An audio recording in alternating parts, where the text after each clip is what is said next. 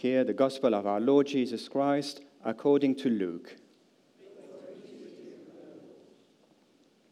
While they were still talking about this, Jesus himself stood among them and said to them, "Peace be with you."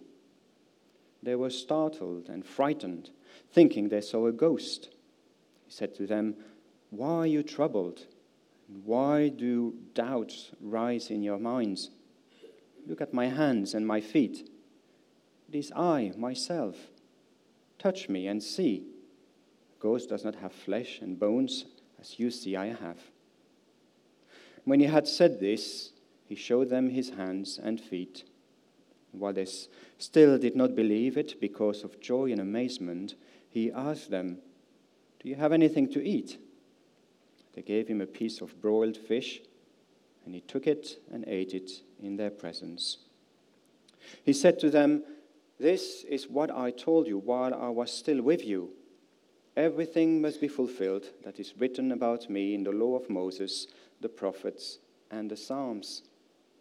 Then he opened their minds so that they could understand the scriptures. He told them, "This is what was written. The Messiah will suffer and rise from the dead on the third day, and repentance for the forgiveness of sins will be preached in his name to all nations, beginning at Jerusalem. You are witnesses of these things." This is the gospel of the Lord. Praise to you, O Christ.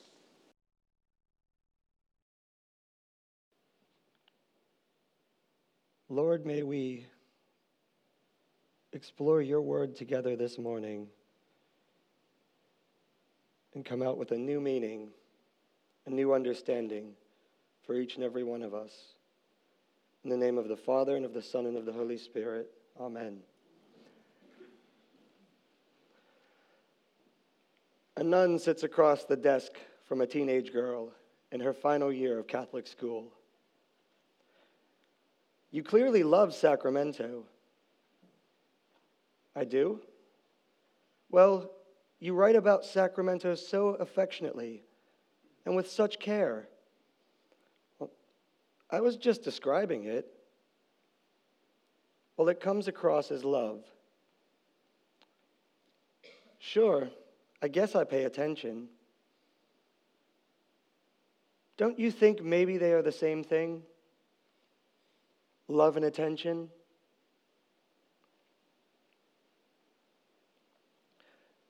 Now I wonder who and what I've been called to give love and attention. What situations, what people. Will I be able to do a better job than the disciples at paying attention to all of the cues? I'm not all that sure that I'm any better at it than them, to be quite frank.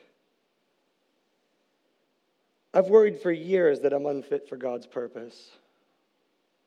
I've been a terrible Christian at times. I've said things that would make a sailor blush. I've spent hours mulling over my potential choices to ensure that I've considered every angle before defaulting to making the very worst decision possible. I've eaten an entire box of mince pies after Timmy has fallen asleep. You get the idea. Well, it all ended last Monday night. All of the self-condemnation I have felt since I was a teenager, about growing up in all the wrong circumstances, about making so many very bad decisions. All of the regrets I've felt about ignoring the people I was told I need to love. All of the worries about money or being liked or anything that wasn't about building God's kingdom. It all ended for me when I realized that this is exactly the stuff Christ took to the cross with him. It may not all be sin, but it all looks like sin. It all has the power to displace God and become sin. And going to the cross, as Jesus reminds the disciples about in the words of verses 46 and 47, that suffering and dying and rising again, that has won us repentance and forgiveness, a repentance to be proclaimed in his name to all nations. The disciples in today's story had forgotten about all of the things Jesus told them would happen, all of the things that had to happen for God to make things right for mankind. They were in disbelief that he was standing there with them, and rightfully so. I'm willing to bet that this is the first time most of them had ever seen someone rise from the dead. For the rest of them, they'd only seen it happen when Jesus went and sorted someone out himself. And Jesus is aware of this. He's compassionate about it. He pays attention. So in essence, he tells them it's all okay. He shows them his hands and his feet. He eats some fish to prove that he's really there. Then as soon as he's eaten, he gives them work to do. And we'll come back to that theme. That one event on the cross a few days earlier, that resurrection, that empty tomb that the disciples had been told about, it was one play in two acts. It was a fulfillment of God's promises, that God came down to earth in human form to do for us what we couldn't do for ourselves. The resurrection was simply the final triumph. The victory over sin and all of the things that can take power over us and cause sin, all of those things I sometimes cannot stand about myself. The victory over self-doubts and self-obsessions and the 150 things that take my attention away from God every single day. Box set binge watches, Facebook, football, my own fantasies about having a parish ministry where I'm appreciated, a nice new car, a kind and benevolent training minister. Then there's the endless unanswered emails. And we won't even go into my long-standing romance with food. Christ, in all his fully godness, knew all of my faults and misgivings, yours too.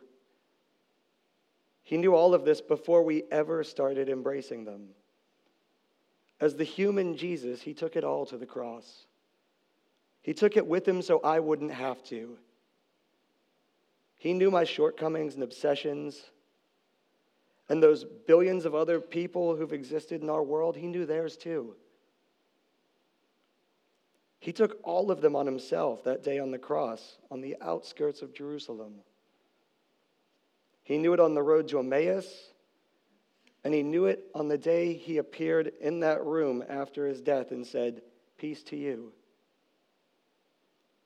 He knew all of that about me last Monday night, the night I failed myself for a brief moment, the night it finally clicked into place after years that were spent singing songs about how I'm no longer a slave to sin, fear, or self-loathing. I'm not a slave to any of that now or ever, and not even when I forget to extend Christ's peace to someone who reaches out to me, someone who really needed it. So let me tell you what happened. Last Monday night in Faversham Town Square, just after our movie let out, as Timmy and I were walking in the rain towards our warm, dry home, a homeless man approached me on the street. He recognized me as a safe figure who's helped him out before. And being the very good Christian and future priest I am, the same man who literally just got back the day before from an intensive week of Anglican Vicar College, I turned to him, I placed my hand on his shoulder and said, "I've given you money before, my friend."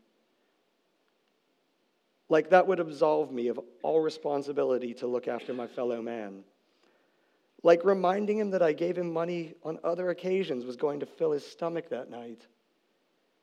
Like my duty ended the first time I was nice to him several months ago. Like we're ever off duty as followers of Christ. My friend, what did I even mean by saying that? I didn't treat him like a friend. I didn't treat him the way I would treat my friends, or the way I would want to be treated by my friends. That moment was not me at my best, and it was really not a good example of what loving my neighbor as I love myself looks like. That was one of the things Jesus told us we need to do, after all. Loving others is our calling card. It's the forward to being able to share our faith with others. I didn't just get it wrong. I got it wrong and I stewed about it. This is where I came to that very familiar reminder that actually we don't always get it right. That's sort of part of the whole Christian journey. We hit potholes. We make wrong turns. We go down dead ends. Sometimes we keep going to see if we're smarter than the petrol warning light.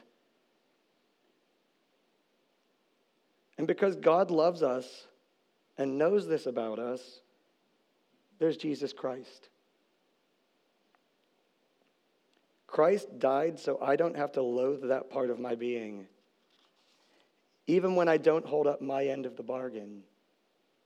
We are created for renewal and for liberation from our own shortcomings.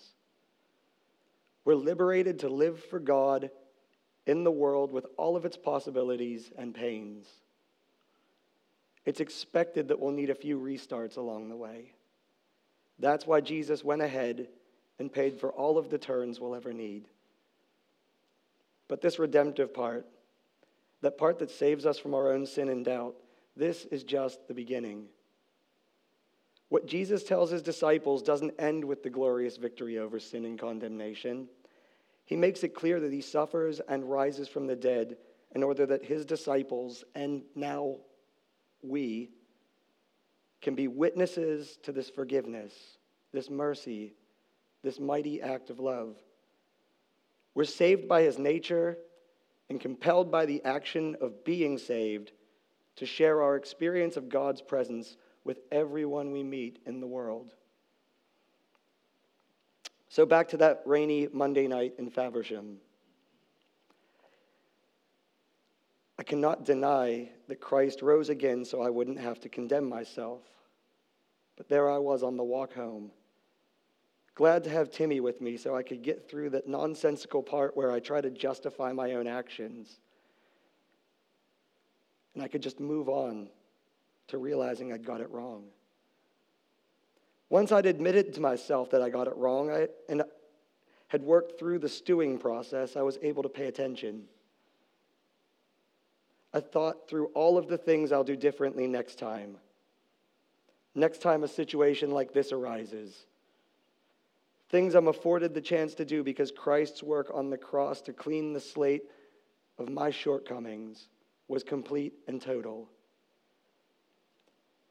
I may not have had any money in my pocket for this man, but I could have given him the dignity of being allowed to finish his sentence. To wish him luck on what is probably more of an unpleasant daily task than I realize. To acknowledge in a more gentle way that we had met before. By taking a minute next time I see him to actually engage a conversation and get to know more about this guy in the dirty blue parka who always seems to be around the square in Faversham. Because of Christ's sacrifice, there will be a next time. I won't slink past in avoidance, but instead, I'll hold up to my end. He may not even remember me next time, but that's not the important part. I'll give him the dignity he deserves because that's what Christ would do. That is what Christ did when he walked on the earth as the very human Jesus.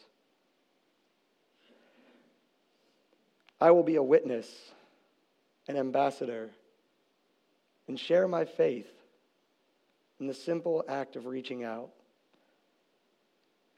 If my outstretched hand isn't taken, it won't break me. But if I don't offer it, I'll never know if Christ is going to reach him through me. In my opinion, the worst sin a Christian can commit is failing to do something Christ-like when it grabs hold of our hearts. We usually associate our hearts with love, and maybe rightly so, because it's the things that make my heart hurt that always bring me the closest to my own faults. And an acceptance of my flawed nature brings me back to Christ and his cross and his resurrection. It forces me to confront my own flawed nature, to remember that Christ gave his very life and rose from the grave for my sins, and to pay attention to what God is doing and drawing me toward, to pay attention to what comes next in sharing his almighty and unending love with others.